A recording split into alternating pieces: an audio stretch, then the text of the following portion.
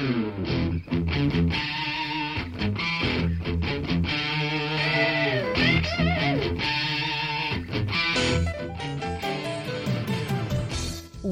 to Thriving Entrepreneur with your host, Steve Kidd, third-generation minister and 30-year business coach.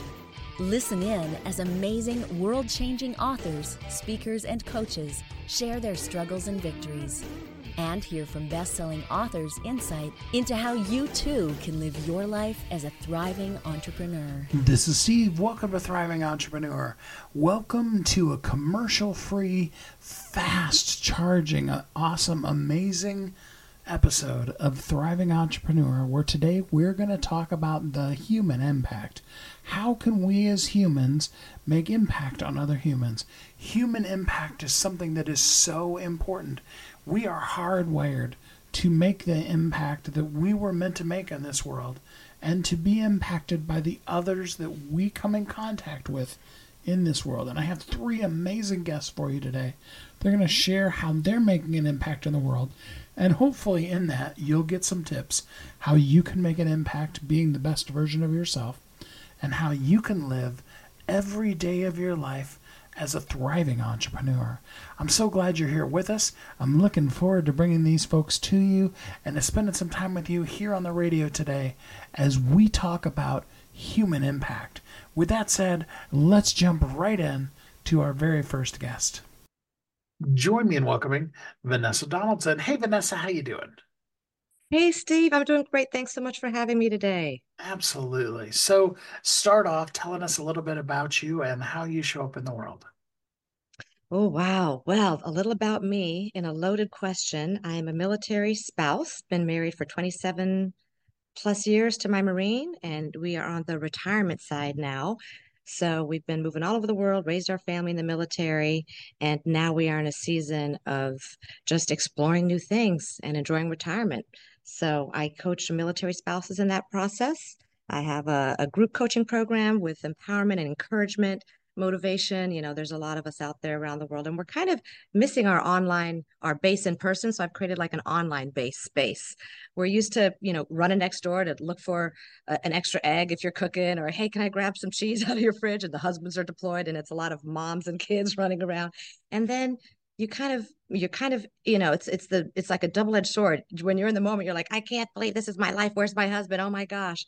And then when you're out of it, you kind of miss some parts of that. So I am there to kind of empower military spouses. I help them bloom wherever they're planted in their season after retirement, and help them with whatever they're launching, whatever they're doing, whatever their new why is, their new living purpose in the world is. So that's how I'm showing up. I love that. Your life beyond the military seems like something that is so, it's like this promise of something that kind of never happens, if you know what I mean. Uh, Yeah. Yeah, you're laughing, but it's kind of a sad thing. Yeah. I don't want promises not to happen. I want people to be living their best lives and thriving on whatever season they're in.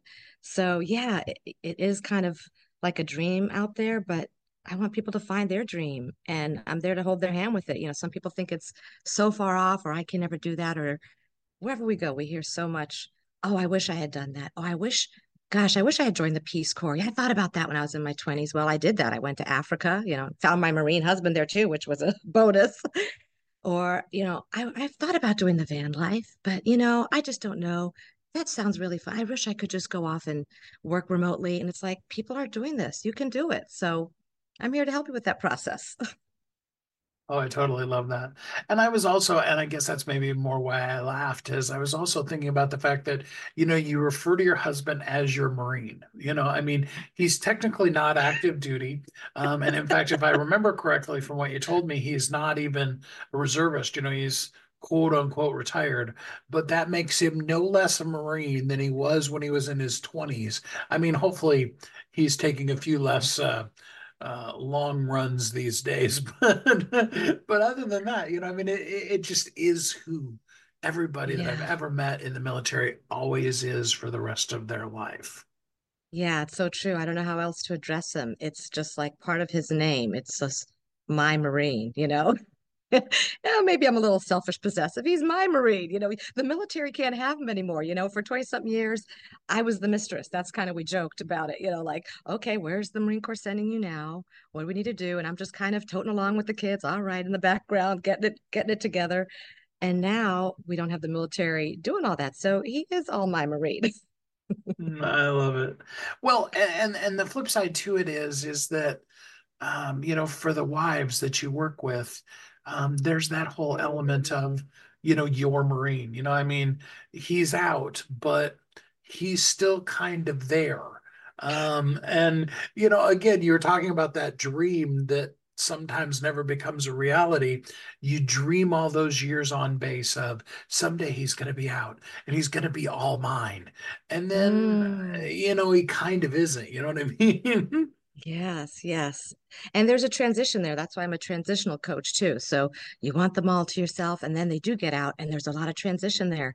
When you've been used to kind of running the household on your own, making all those executive decisions, helping pay the bills, maybe doing moves on your own, all kinds of stuff, setting up the kids in school, and then he's there and he wants to be a part of it. And for some wives, it's a little harder transition than others because it's like, oh my gosh, he's in my space now. Can't he just get out and get a job? I mean, my husband retired when my kids were in high school, middle school and high school. And I remember they'd come home and they'd ask me every day, Mom, is Dad going to work again somewhere? Is he going to leave the house? Like they were really worried because there was no latchkey kids at our house. I mean, they came home and Dad was right there. What you want for lunch? What you want for afternoon snack? How was your day? And they're like, oh, when you have teenagers and they're like, really? This is just a nightmare. I've got to come home every day and face this guy. So they kind of grew out with this absent parent thing too for a while.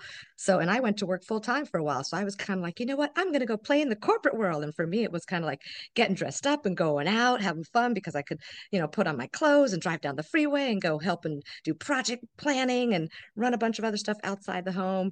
And my husband got to play all the, stay home daddy stuff. So it was a transition. It was different. And then we kind of ended up working together. I got laid off from my job and we started our boating ministry, taking out injured veterans with PTSD, out of Camp Pendleton Marine Corps Base. That's where we were stationed. So all around the southern coast there. And we found a new groove. We found a groove to be in each other's space, welcome each other's space. And then I recently wrote an article actually for a military spouse magazine. Was it Stars and Stripes? And it was the importance of having alone time in a healthy military marriage. So it gets to the point where you're kind of distant apart from each other so much. And then all of a sudden you're together 24/7. And especially doing the van life and our lifestyle, we are together a lot. So there is some importance to having alone time, creating your own space, to have your own little personal projects and things you're, wanting to do and dreaming of that might not encompass, my husband. I'd love to fish and do the boating and get out there and catch me my wahoo or my, tuna or whatever, but I don't need to do it almost every day. And for him, it's therapy. And he's like, if he's not fishing, he's looking at a fishing show, he's working on his lures. And I'm like, I have some other things that Vanessa might want to work on. So finding that balance, it's all part of the transition. No, I absolutely love that. And I love this story, because usually it's about the wife asking him when he's going to get to work. But I love the story being that the teens were like, okay, Dad, here's the wanteds, go find a job, go do something. Yeah, yeah, and that's a question every vet has to ask when they get out. Do I have I set myself up for success that I need to work still, work a part-time job, work a full-time job? Maybe I just want to get out of the house and be more social. Maybe it's a social thing. A lot of them are running around Lowe's and Home Depot or whatever, just, doing something socially. Or is it like a mandatory thing because we need to pay the bills? Or do I not need to do that at all? And can I spend my time just working on my passion and my dreams and making up for all that lost time that I didn't have in the military? So for him, yeah, that was one of the first questions, are you planning to work or not? Or how's this looking with our finances? And he's like, I will never put on a suit and tie and go say yes sir to anybody else in my life ever again. And I was like, okay, I think he's done. No. So we do our own things. We do, our boating ministry, and we're property managers for our own Airbnbs and stuff like that. So we find time to definitely fill the space. We're not living in nursing homes yet. So that word retirement, it's kind of really heavy too. And I haven't looked at the history of the language in Latin or anything, but we're not in complete retirement. We're in our 50s. We're still out there and we got a lot to do. And we want to, share with our knowledge with others and invest in our family and our legacy and all that stuff. So by all means, yeah, retirement is I don't know if it's even the right word. I should be promoting all the time. It's just the next season, but not quite in the nursing home season or where we're completely being taken care of by our children. So we gotta use this opportunity and keep moving while we can. So, talk to us a little bit about some of the unique challenges that a military spouse goes through when their Marine, is finally gets to be theirs. Oh gosh, the transition.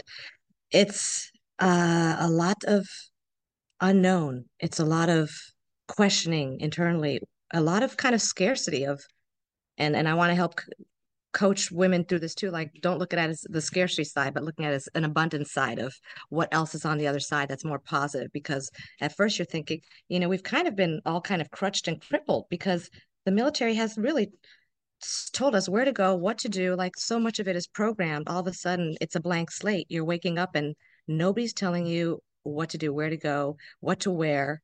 None of that. It's completely a blank slate. So there's a lot of just unknown and maybe feeling stuck. Like, oh my gosh, like what are we going to do? And we got to move off the base. If you're on a base, talk to those ladies. Like they're packing, they got to figure out where to move off base. If you're not owning a home off base, like we got to set up that housing for the next active duty Marine or military person coming in. So a lot of just sitting and questioning, having pondering thoughts with each other. I would say communication is huge. There's probably a lot of families or couples that either can grow closer or grow further apart in that season too, because if you've been living worlds apart all those years and all of a sudden you're together, it could put a strain on the marriage to the point of separation or divorce. For us, our faith was huge. It's our foundation. We're Christians, and I know you're a pastor, so you can relate to that. So where do I run to? The Bible. I run to prayer. I run to the church. So that's always my first step, especially when I'm feeling worried, anxious, confused about something. And then we just kind of let God lead and leave it up to Him, and just kind of take those steps. So having that communication, open communication, figuring out if you're going to stay in the same state, what ages are your kids? Like if they're still in middle school or high school, sometimes you might want your kid to be able to go to one school for 2 or 3 years without having to move, find new friends and all that stuff. So for us, it worked out that, both our kids could graduate from the same high school. And we decided to stay there because we were just starting this whole boating ministry thing. So but a lot of questions, a lot of communication, a lot of figuring out where to go, a lot of figuring out on the finances, the mortgage or where you're going to live, are you going to rent, are you going to own? So all those transitional questions, which is why I'm 2 steps ahead of the ladies that are maybe just in that season to alleviate some of that confusion for them. Let's talk for just a moment about some of the more difficult kind of things that especially a military spouse, there can be a lot of pain that comes with it, whether it be horrible things like infidelity or even just, there's a lot that he either doesn't or can't or never learned how to, or all of the above, share with you, and there can be, I mean, especially when you're talking about a career person, there can be a lot of real resentment and stuff. How does a person even begin to really actually deal with that and come find healing over it? Yeah, the tough stuff like the PTSD and the stuff that maybe you watch your spouse kind of transition. I've seen this in clients. They're not the same person they were 20 something years ago, when we're dating and then falling in love and the marriage and all that. And then over time, every deployment compounded one after another, it's gonna wear on you. And these military guys are just trained to just, suck it up, don't show any emotion and move on. And if you're sick and you're physically in pain, take a Motrin. Like that's their medicine. Now they've gone a little overboard the other way, but that's a whole other conversation with the VA and pumping out pills and getting people on meds and all that stuff. So that's why we do the boating ministry to do ocean therapy, nature tools, to get out there and breathe fresh air and do something tactile that can be a healthy alternative and holistic alternative to medication. Not saying, nobody should be on it, but there's a line of when you should be on it and when it gets to the point you shouldn't be on it. And next thing you've got an addicted vet it could have gone a different way. So That's a painful thing when just dealing with their physical ailments as they're aging. Their bodies kind of break down after they get out. They literally told us this as the spouses were leaving the military, like, watch out, watch your husband in the next year or so. He's been on a rigorous training routine for the last 20 something years. His body is going to start to wear down because he's not going to be getting up at 5 or 6 and doing those runs. He's not going to be hiking up Camp Pendleton Marine Corps Base mountaintops, with a pack, leading the pack with the boots and the new guys in the back at School of Infantry. He was there too. So, and it sure happens. I've talked to so many other military spouses, like, oh my gosh, my husband just tore his bicep. My husband, the foot fracture, like stuff just comes out of places, and it's like the body is starting to break down a little. So, yeah, we have to maintain healthy lifestyle, movement, and all that, but the body will start to break down after they're out. So, and then emotionally, yeah, it's a real struggle, and that's why I'm so passionate too with helping these vets. I've been trained with positive intelligence, so it's a whole mindset and a toolbox. Not only the nature tools with ocean therapy and all that, but also not listening to the lies inside your head. The whole mindset shift of changing the neurological path. So when you have that knee-jerk reaction that you're triggered by something, which, trigger is a big word for military guys. They can get triggered by a lot of stuff. You don't jump into reacting straight away and, going down this negative path of reacting, maybe making the situation worse. I think I read an article, something about, some lawyer advertising for military that end up in jail. I'm like, oh my gosh, we have to have specialty lawyers for this because it's a great guy, but he had a bad moment of a bad behavior, bad judgment, and next thing he's in jail. We don't want that to happen to our guys either. So, learning how to process your emotions, be aware of them more, which is something they don't do in the military. I think that's why there's a lot of organizations even that do yoga for military now, all kinds of breath work, very different type of emotions to just to get you actually to start to feel and see and feel your heart pound and stuff, not just have this surface go and everything's in a box and don't think about the emotional side. So if you can start to access that more in yourself and realize there's tools out there, there's people to help, there's resources, so that you don't have to always go from this trigger to this negative reaction, and then you can learn to actually not enjoy it, but see it as a gift and an opportunity, a little more than a challenge. It's a more positive word, a gift and an opportunity to overcome and to get out of that funk so that you can get on with your life and get unstuck. I say, get unstuck with your life so you can live. So that's the positive intelligence side of things. And that's a big tool. I've been in some coaching groups that meet weekly with vets. I'm trying to think. No, I don't think I've seen you on there, but maybe you have gone. I can't remember. It's a big group and we come and go in that space. But vets can show up there too and just be comfortable, be in a safe space and say, like, some of them are working. They're like, hey, I blew up at my boss today. Oh my gosh, he told me to do this thing and it just triggered me. And we're all there. There's coaches in that space to walk that vet through the scenario, like, okay, this is what happened. How are we going to handle this next time? What would you do differently? And so, yeah, that's all part of why I'm so passionate about the coaching. I don't want these vets to be running around anxious and triggered and like mad at the world, just make peace with things and get on with your life. I love it. Well, give us the URL or whatever where we can contact with you if a person would like to go deeper with you on this. Oh, yes, yes, the website, which actually I forgot to even mention this this book that I'm promoting too. So I love you because I love me because it's actually a collaborative coffee table interactive book. And I say like three-dimensional interactive because it's not only words, it has pictures as well and QR codes. So you can actually hold your phone on there and go to an audio or a video of the author expanding on their work. So the reason I'm a part of this whole collaboration is I love me because, again, like anything, if we're not loving ourselves first and expressing why we love ourselves, it's going to be hard to love anything around us. So that was really powerful. That caught my attention. I said, I want to be a part of this project. And then I love you is what you love about either another person, place, or thing. It could be a pet, it could be all kinds of things. So for my story, it kind of summarizes. You got some tidbits already, but it's my love story with my Marine. My Marine, I say it again. I didn't put that language in the book, but all about how I met him, in Africa, and it's just a little highlight.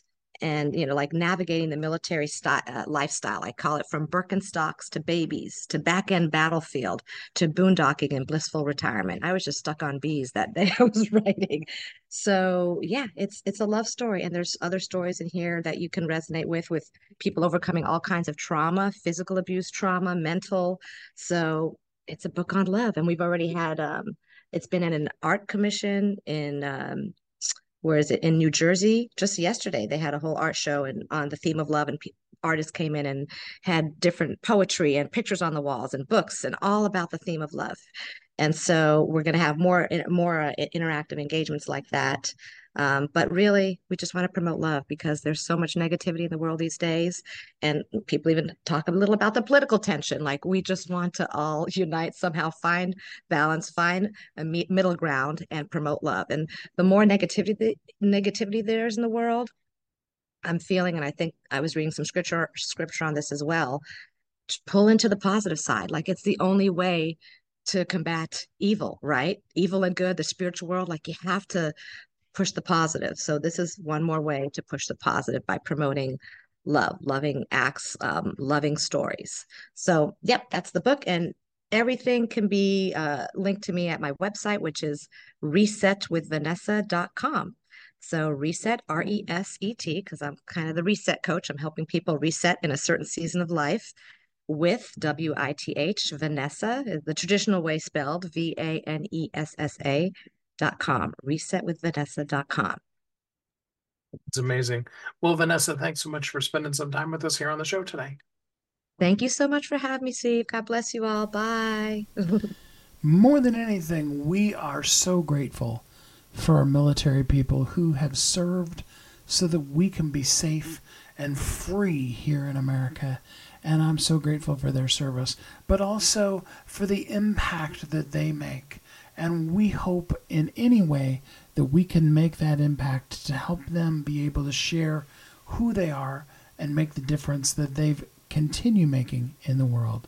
Let's jump right in to our next guest when we talk about human impact and how you can use it to be a thriving entrepreneur. Join me in welcoming Allison McNair. Hey, Allison, how you doing today? I am wonderful, Steve. Thanks so much for asking, and thanks so much for having me on today. I'm excited about our time together. Yeah, we're excited to have you here with us. So start us off. Tell us a little bit about you and how you show up in the world.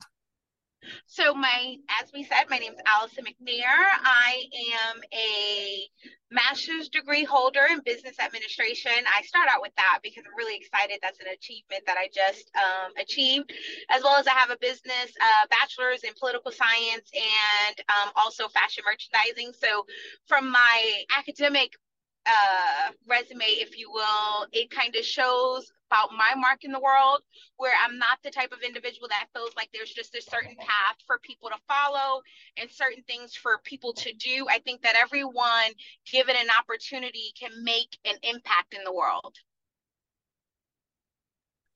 What kind of impacts go through your mind when you think of people making an impact on the world? Well, for me, I started a nonprofit called Perfect Inc., and we empower women formerly incarcerated through employment training, employment placement, and then also lifestyle coaching. And for us, that impact starts with those that are considered to be disadvantaged because of choices and mistakes that they've made, and then how they can take that platform or that mistake and then turn it to something else that can actually help someone else, that can lift someone else up. So I think for me, impact is about allowing people the space to grow into what God has called them to be, or the space to grow to be a better version of themselves. A lot of people, they struggle even with the concept of who am I, let alone to be able to then become the better version of themselves. So where do we kind of start on this journey of becoming a better version of ourselves? Generally speaking, I agree with you 100% that there are a lot of people, because there are so many things in our society today, or our culture, that can kind of pull you left, pull you right. And it's kind of hard to cut through all of that noise to find out what am I supposed to be doing? Or what is, like you said, the best version of myself? And I always encourage people to start with an intake of those that you hold dear. Ask your friends, and I mean like real friends, those that care about you, those that love you, your family members, ask them, hey, what do you notice about me? What do you think I'm really, really great at? And because those are the things that I think that we're not looking to put on a resume, we're not looking to use to kind of impress someone else, but it's the things that are innately things that we enjoy, innately things that we are just good at. And I think that it's our friends and our family members that can point those things out. And I think that once you're able to locate yourself from that little assessment with friends and family, I think that that's a great starting place to find out what is the best version of me. One question I like to always ask people when they're doing this exercise that I've created and they're reflecting is, when am I most happy? When am I most enjoying myself, either when I'm alone or when I'm with friends? And when you ask that question, I think it opens the door of just that self-discovery. I love that so much. I've often said that if you really want to know who you are, take a look when you're saying something very passionately Mm-hmm. at the look in your children's eyes, and if they're rolling their eyes, that's a pretty good indication that that's something you talk about all the time. Absolutely. When they go, I've heard that before, mom, or I've heard that before, dad. I think that that's a really great indicator as well. Absolutely. So, being a better version of ourselves, what are some of the reasons? Let's talk just kind of selfishly for a little bit. What are some of Yeah, the reasons that a person would want to be better than what they are now? I think that one reason is that there's a peace. I think that people can find peace or serenity in knowing that I'm not trying to portray or pretend that I'm something that I'm not to impress others. But when they're looking to just be the best that they can be, it's kind of like an insurance of, okay, I've settled the fact that I'm not going to be Tyra Banks, or I'm not going to be Naomi Campbell or like a supermodel, but I'm going to be my best here if I can just eat a plate of vegetables for the day, and it's one thing that also eliminates that comparison. Going back to like my original comment of society and culture having all of these, I think that there's a pushing of a false pretense of you have to be this or you're not really successful, or you have to be this or you're not really doing well. But if you can take a step back from everybody else's suggestions and just say, you know what? I'm at my best when I do X. That has to do with you. It doesn't have to do with anybody else. It doesn't have to do with outside influences. It's all about that assurance and that serenity that you can find with you. And I think that comes when you settle on, I'm at my best at X and whatever X is. I think part of that, and this kind of goes back to what we were talking about before, I think part of that is about giving yourself a break to the point where you can really acknowledge, hey, I am good at some things. A lot of us, I think, buy into the concept of we can't say, hey, I'm good at something because somehow that's being a conceited jerk rather than just acknowledging, hey, you do some things good too. Yeah, and what's so funny is that you find that most of the quote unquote successful people in American culture are the ones who've identified what they're good at, and then it's like success just met them where they were. So, right now I think about someone that I follow and I admire, the founder of Spanx, Sarah Blakely. I mean, she was selling copiers or fax machines. Like, I don't know if you're familiar with her story, but definitely check it out. And she was just like, I'm not happy. I think I can do this. And she went full steam ahead in creating this company, Spanx. It was an idea and a concept unheard of before.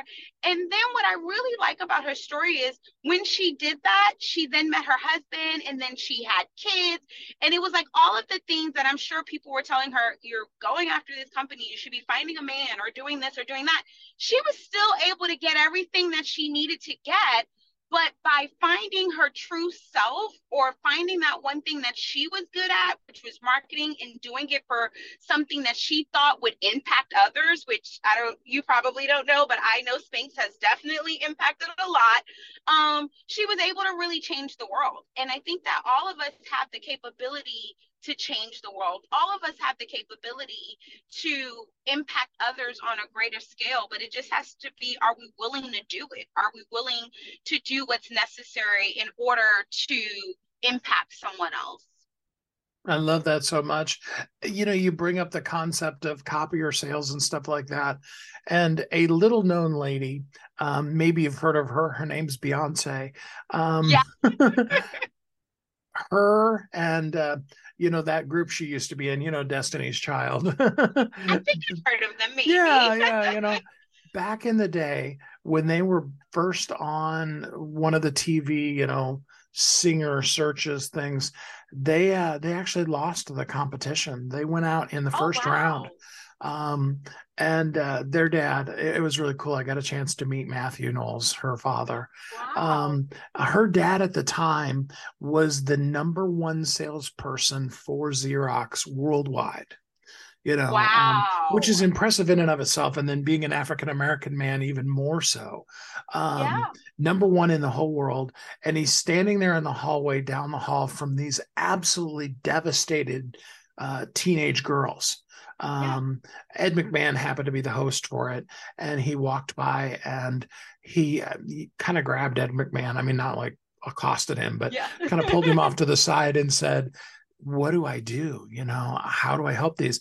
Ed McMahon said something so brilliant to him. He said, of all of these competitions, because Ed McMahon had done Star Search and two or three others, Yeah. plus, being on the Johnny Carson show for years, he said, of all of these competitions I've ever seen, he goes, I've never seen the winner really do much of anything, but the people who came in second or eighth or 10th or things like that, he goes, now those people, they have the drive to be able to do something.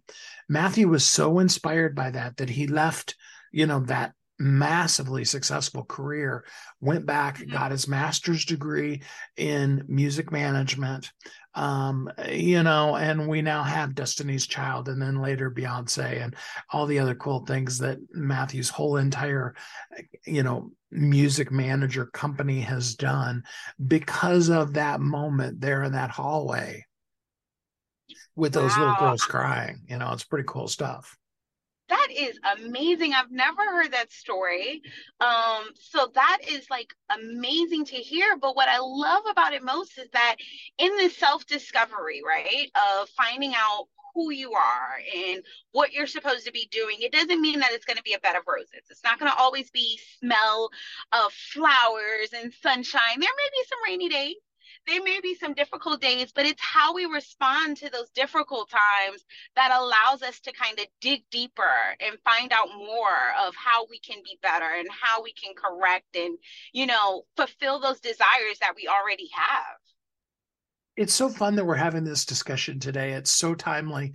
I actually was on Facebook and somebody posted, what insight do you have now that you wish you would have known when you were starting out in your rise, in your success, in your doing what you're doing better? I forget exactly how they worded it. And I said in that post, I said, what I wish I could have told myself was to learn from, and this is Bible-y, but I'm a third generation minister, so it comes out. Yeah. Was to learn from the story of Joseph that Wow. becoming the ruler, that path led through the dungeon. And so Wow. your course doesn't necessarily just always have roses and beautiful things every step of the way. But that doesn't make it any less wonderful because of those horrible times that you do go through. And I think that's really important when we talk about purpose, because I think a lot of people think we find this magical purpose thing and then just everything is perfect from then on. There's never any problems ever again. So Never any problems, yeah, ever again. But then more importantly, the one that I think about in this moment is oh, you're an overnight success. And it's like, dude, I've been back in the trenches for the last 15 years. There was nothing overnight about this process. That's what it is. It's a process. And you got to learn how to enjoy the process or be content while you're in the process. I love that so much. That's really, really good stuff, Allison. So let's talk a little bit more.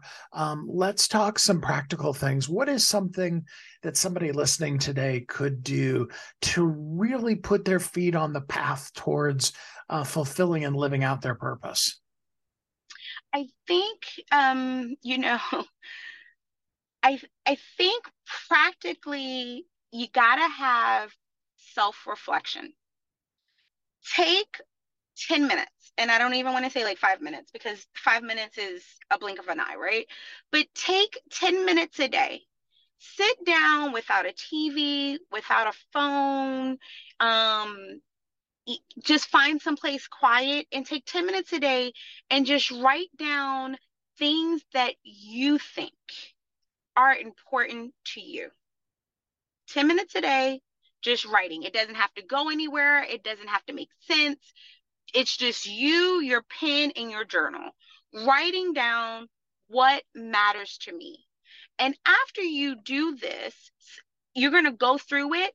When you start your next 10 minutes, or your next day and you're doing your next 10-minute session, read what you wrote the previous time. And it's okay to cross out and say, you know what? I really thought about that. I don't like cooking. Yeah. I mean, I'm supposed to do it. This is just an example. I'm supposed to do it, but I don't really like it. It's okay to cross it out. And after you do this for 45 days, identify, okay, what did I keep writing over and over again? What did I keep coming back to? And then once you do that, I think step 2 would be, okay, how can I incorporate this either into an idea where I can assist others, or how can I incorporate it into an idea that will allow me to maybe be self-sufficient where I don't have to work 40 hours anymore. Wherever you are in life and whatever you're trying to do, after that 45 days of identifying what matters to you and what truly, truly matters to you, figuring out how can I incorporate this? And then that's another 45 days or 6 months. And then I think the third step is after you kind of figure it out, then this is what I've learned in my business classes is you take a sample of data. You talk to you gather some data. You talk to your friends, you talk to some family members, you express to them what you think matters to you. Here are some of your ideas and get their feedback. If you say, oh my gosh, you know what really matters to me is baking pies, and I'm going to take my pies and I'm going to give it to a homeless shelter and so forth and so on. And you run it by your family and they say, hey, I've tasted your pies. They're not that good. Don't get offended. But then go back to step 1 and say, okay, well, why do I really like pies? Maybe it's not for me to bake pies, but maybe I can start a program where homeless people can come in and I supply what's needed to bake pies, and they can bake pies as a stress reliever or as food for them to have. So I think that that would be the practical steps I would have. 1, that's self-reflection.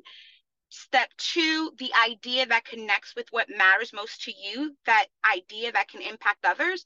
And then 3, taking a data sample from friends and family members to see if what you've jotted down is what you're reflecting in your current environment. And if I can add a 2.5 or a 3 onto that, I love it. Come with it. love you and be flexible, because the very thing that you're probably the best at is the thing that you do so well that you wouldn't even think about it, and you assume everybody must know how to do that. Absolutely. Absolutely. I agree wholeheartedly. I love that. Allison, let's do a course together. Yes, right? I love that. Yeah, absolutely. So tell us how we can work with you, how they can contact you. Well, once again, I am the founder of Perfect Inc., a nonprofit that helps women formerly incarcerated. I can be found on social media at Perfect Inc., PERFECTINC, 129 on Instagram, Facebook, as well as LinkedIn. We also have a website that you can comment, drop notes, encouraging notes, no bad stuff. We're just gonna trash it because we only got a positive space going on there. But you can visit our website at Perfect Inc. PERFECTINC.org. That's so awesome. I hope a whole bunch of people will reach out to you, both to work with you as well as recommend people to you that can work with you. Allison, thanks so much for spending some time with us here on the show today. Thank you for having me. This was great. How are you going to make an impact in the world? How are you going to impact everyone you come in contact with in a positive way? And that's important, isn't it? That we make that positive impact on the people we come in contact with every minute, every day, so that we can make an impact on their lives and we can live our life as a thriving entrepreneur. Think about that, and we're going to jump right in to our next guest as we're talking about human impact here on Thriving Entrepreneur. Here we go. Join me in welcoming Chuck Rinker. Hey, Chuck, how you doing today? Great. Doing great myself. How about yourself, Steve?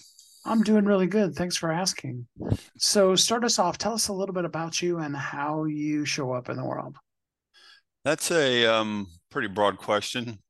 I went from cattle farmer to AI expert in my career.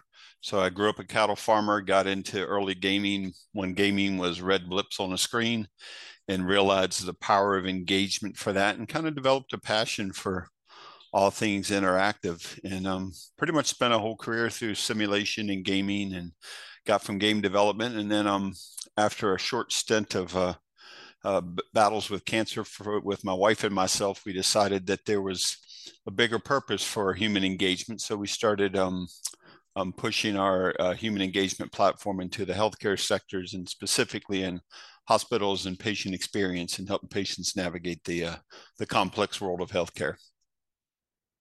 Oh, I love that.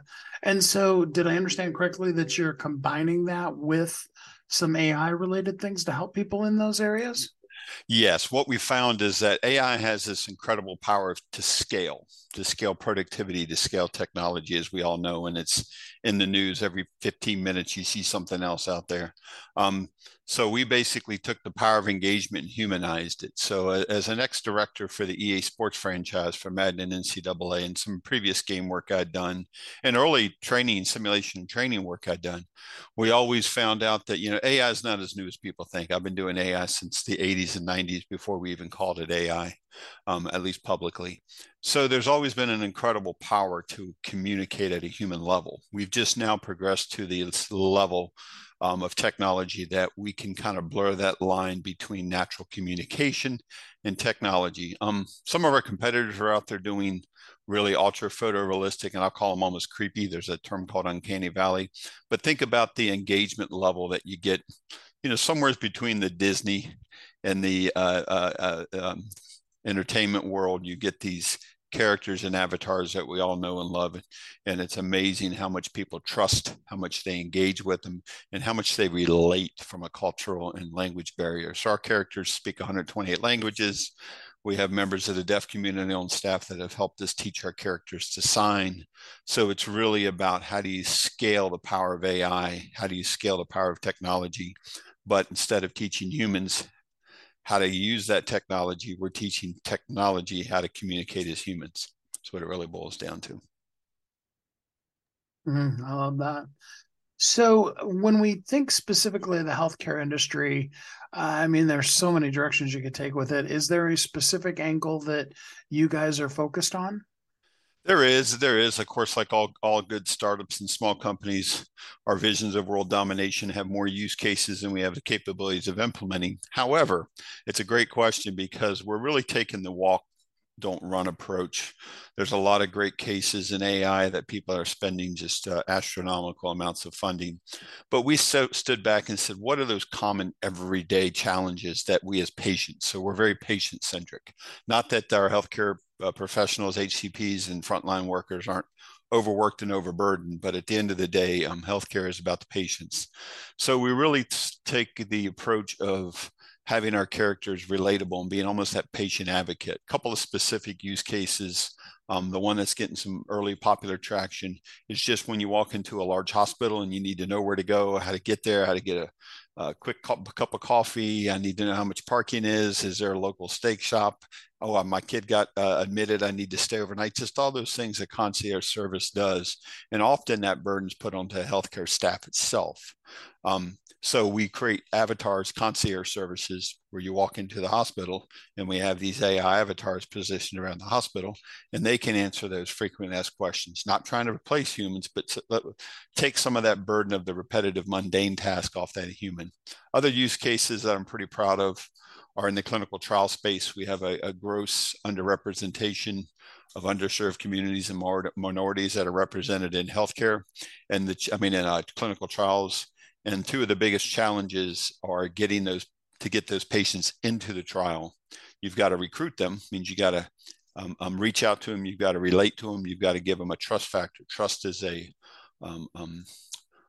too far in between from certain minority communities into the clinical trial work. So how do you develop trust? How do you develop a communication pipeline between those underserved, underrepresented communities and the clinical trial space? So that clinical recruitment, we've done a fair amount of work in, and then in the consent and retention, which is how do you get people through the legal process of what are the pros, what are the cons, what are my risks, what are my rewards, and to keep people engaged over long periods of time. Gaming technology, we know, keeps people in front of their computers, in front of their PlayStations and Nintendos and Xboxes all hours of the night. So let's keep people that engaged in their healthcare journey. And that's really kind of where we're focusing our early use cases in. Oh, I love that. Now, if you can just create the Angry Birds of wanting to go see the doctor, you will have the absolute, home run of the world. You are absolutely right. And I can't say we're going to make it fun to go to the doctor, but our goal is to make it a little less taxing, a little less anxious, a little less burdensome, a little less painful. So it's really about easing that tension of being a patient and helping a patient navigate our complex healthcare systems. Especially in the UK. The UK has some unique challenges with their single payer system, and then there are cultural differences and language barriers. So we're finding that we're getting a fair amount of interest and intrigue, and pushing a couple of early pilots and programs out through some of the healthcare systems in the UK as well, and trying to address their communications and cultural challenges at the same time. Wow, I really love that. My mind is just spinning with all of the concepts of all of those kind of things you can do. So maybe the easiest question though is, all right, your AI concierge when you walk into the hospital, because you're right. I mean, they're just, unless you've been there, for the last 6 months every day, which I'm sorry for those of us that have gone through that. But other than that, you just don't even have any idea where to go. Correct. And most of the hospitals have kind of gotten rid of a reception counter for the most part these days. So how do you do an AI concierge that isn't kind of creepy and doesn't freak people out? Where is that line between a video that's engaging and friendly and one that's just kind of weird and creepy? I couldn't have asked for a better question if I didn't plant that on you, Steve. And I know we just do these impromptu, because that's one of the number one questions we get is, oh, you're just trying to replace humans. These people are creepy. These things just are people are just, they watch too many Hollywood movies. But there's actually an interesting clinical trial that we quote quite a bit, where when a character is too photorealistic, too human-like, I call it the horror movie scenario, where your head turns a little too far, or their face is just a little out of proportion, or the joints are moving a little farther than they should. That's called the uncanny valley. I actually first learned that piece from John Snoddy, VP of Disney Animation, years ago, when we were first trying to push this into the marketplace and get some traction. And we tried to go hey, people want to relate to someone that looks like them and acts like them. And no, they don't. That's why Facebook, the metaverse, what's why avatars is so popular. That's why you create your Mii's and your Wii Game Fit games and such.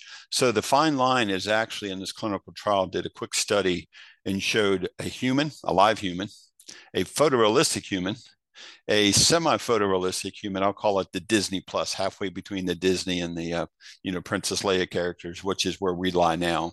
And then the very rudimentary, the stick figures and the icons and the emoticon looking characters. And they found this interesting curve of trust and approachability and empathy. And too photorealistic was creepy. Humans even rated lower than the semi-photorealistic characters like we create. And it was interesting to dig into the research and some of the theories behind it. Can't claim it's been proven this way, but the clinical trial participants and assistants that were working on these trials are hypothesizing at least that there's a stigma. We as humans don't like to be judged, and we get judged by the humans. So these avatars that we create not only are more approachable and empathetic and have infinite patience. And, what other human do you know can speak 148 languages plus American Sign Language and British Sign Language? You're just not going to find those individuals. But it was really intriguing to find that the information they disseminated in these clinical trials was actually more accurate to the physiology behind that once they tested the individuals and all, than they would give to a live human.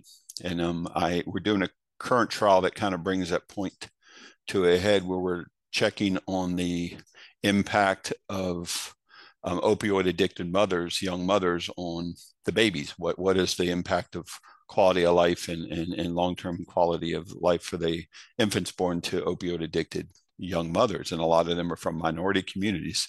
So if you have your camera, if your audience saw me on camera, I'm your typical 57-year-old gray-haired white guy. And if you're talking to a underserved minority female population who has, for whatever their circumstances are, become addicted to opioids and has had babies out of wedlock while they're addicted to a certain opioid painkiller, they really don't want to be judged by me, quite honestly.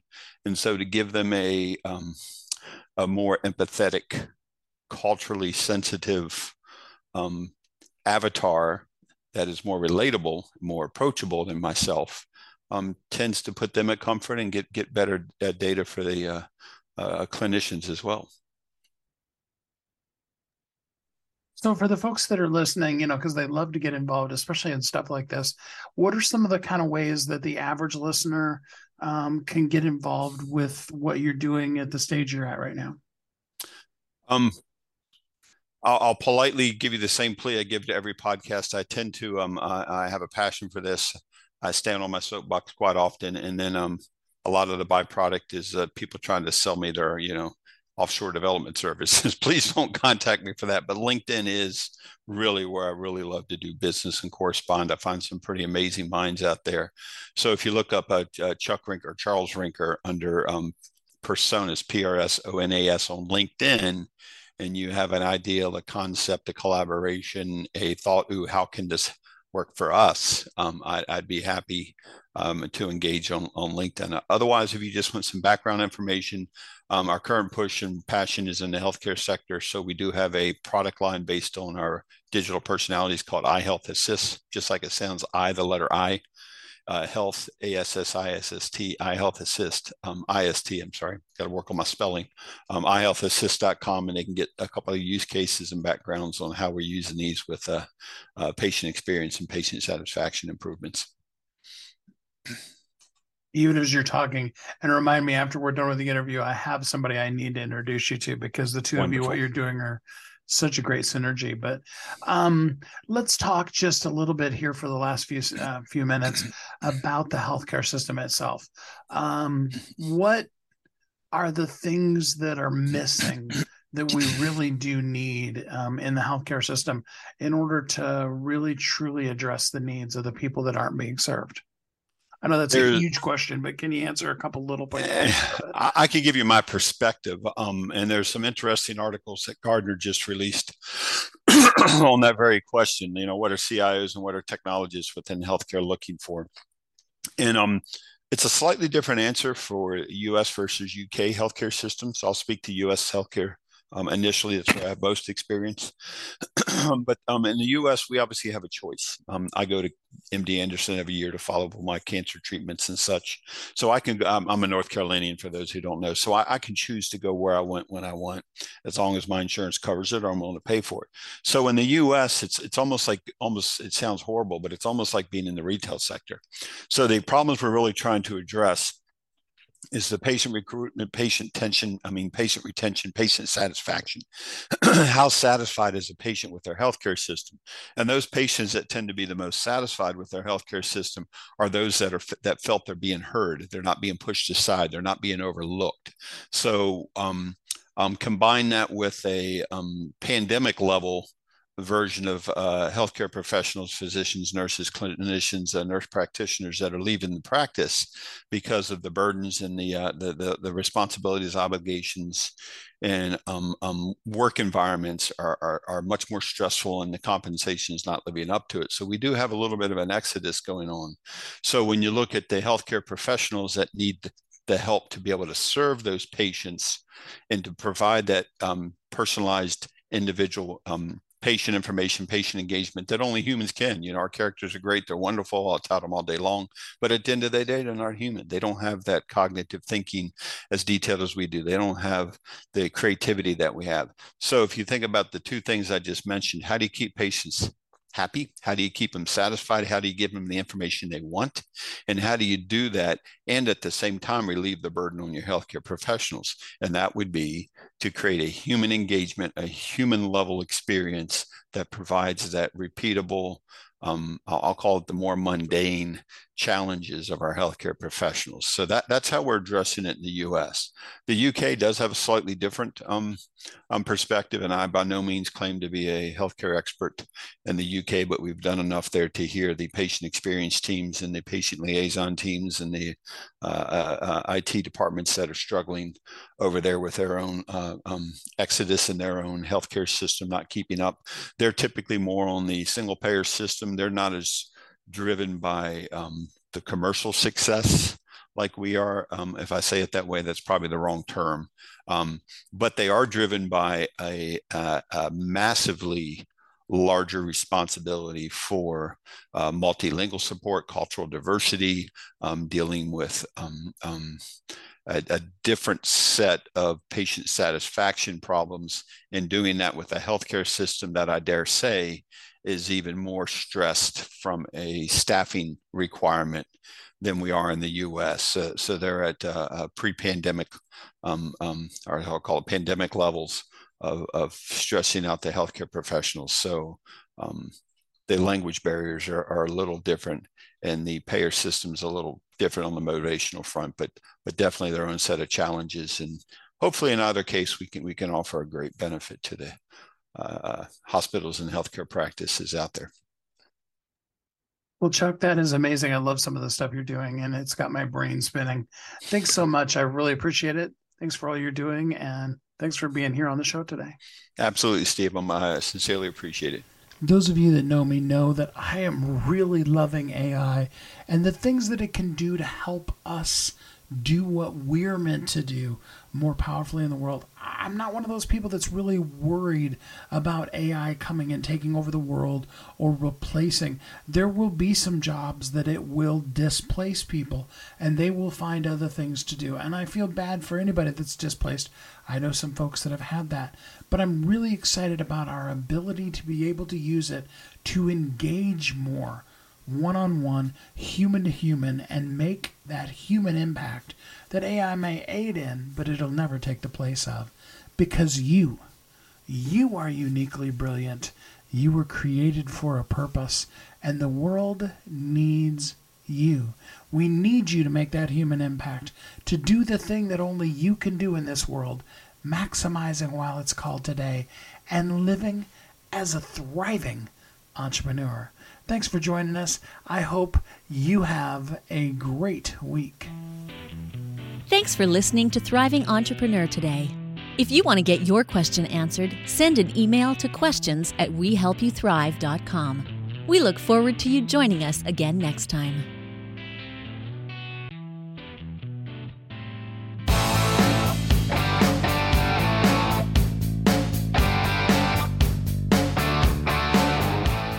Hi, my name is Steve Kidd. I am a third-generation minister, an international best-selling author of multiple books, and I help people write, publish, and market their books to bestseller. In fact, there are literally thousands of people that have used the system that I created to be able to write, publish, and market their books, and now they're best-selling authors. And you're next. I just wanted to come on for a minute, say hi to you, tell you a little bit about me, introduce myself, and tell you I know the world is waiting on your message, and I would be so honored to be part of sharing your message with the world. Go to AskSteveKid.com and schedule a time to talk today.